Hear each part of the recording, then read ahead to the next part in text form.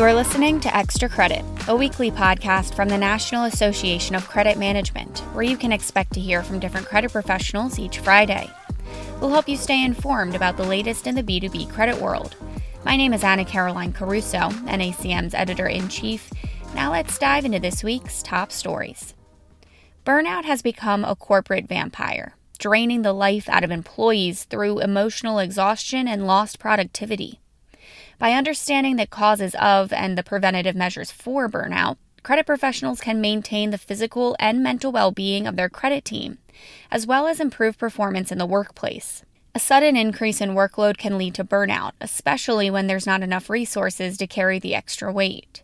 Sherry Bushman is the Director of Credit and Collections at Partners Personnel. She noticed burnout in her team this year during an acquisition. I take notice in how I address it. I actually speak to the person candidly and say, is there something, because I don't want to assume that it's an overload. So I just ask, is there something that we can do to help? What is going on with you? Is there something that I can do to help you?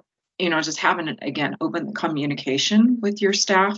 And then that opens up to say, it's okay to say that you're overload, because we do take pride in what we do and we take ownership of it. So when I spoke to my staff, they were just, we just need more resources. Someone go, that's exactly what I need to know. When I was able to quantify all the hours, all the projects, all the work that needs to be done, then I was able to reach out to my report to and say, here's the stats, here's the numbers.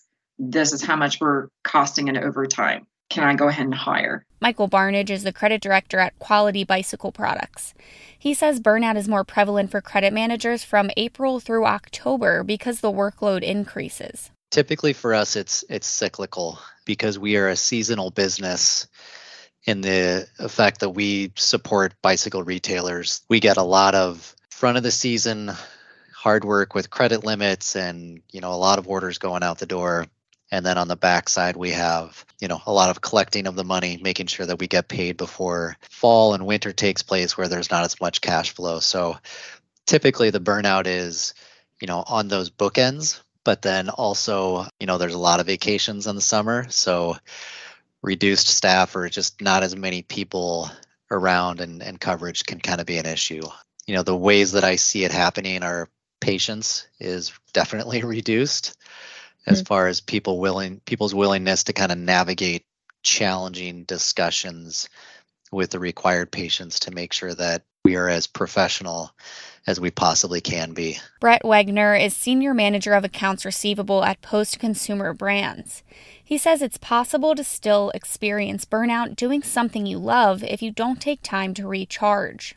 When people have a lot going on at home, that kind of trickles over into the work environment.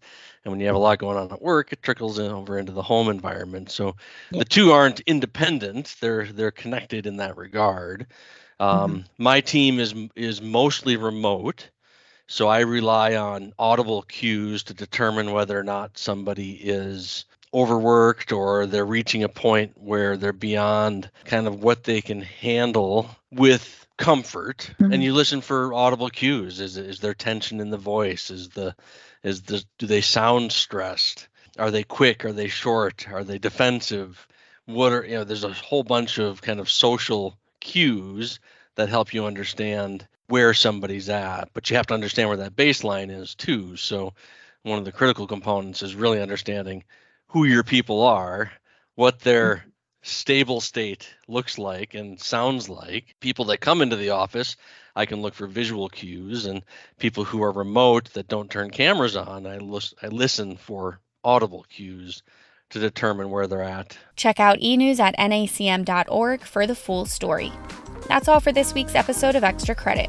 We'll be back next Friday, but until then, be sure to follow us on Twitter and LinkedIn.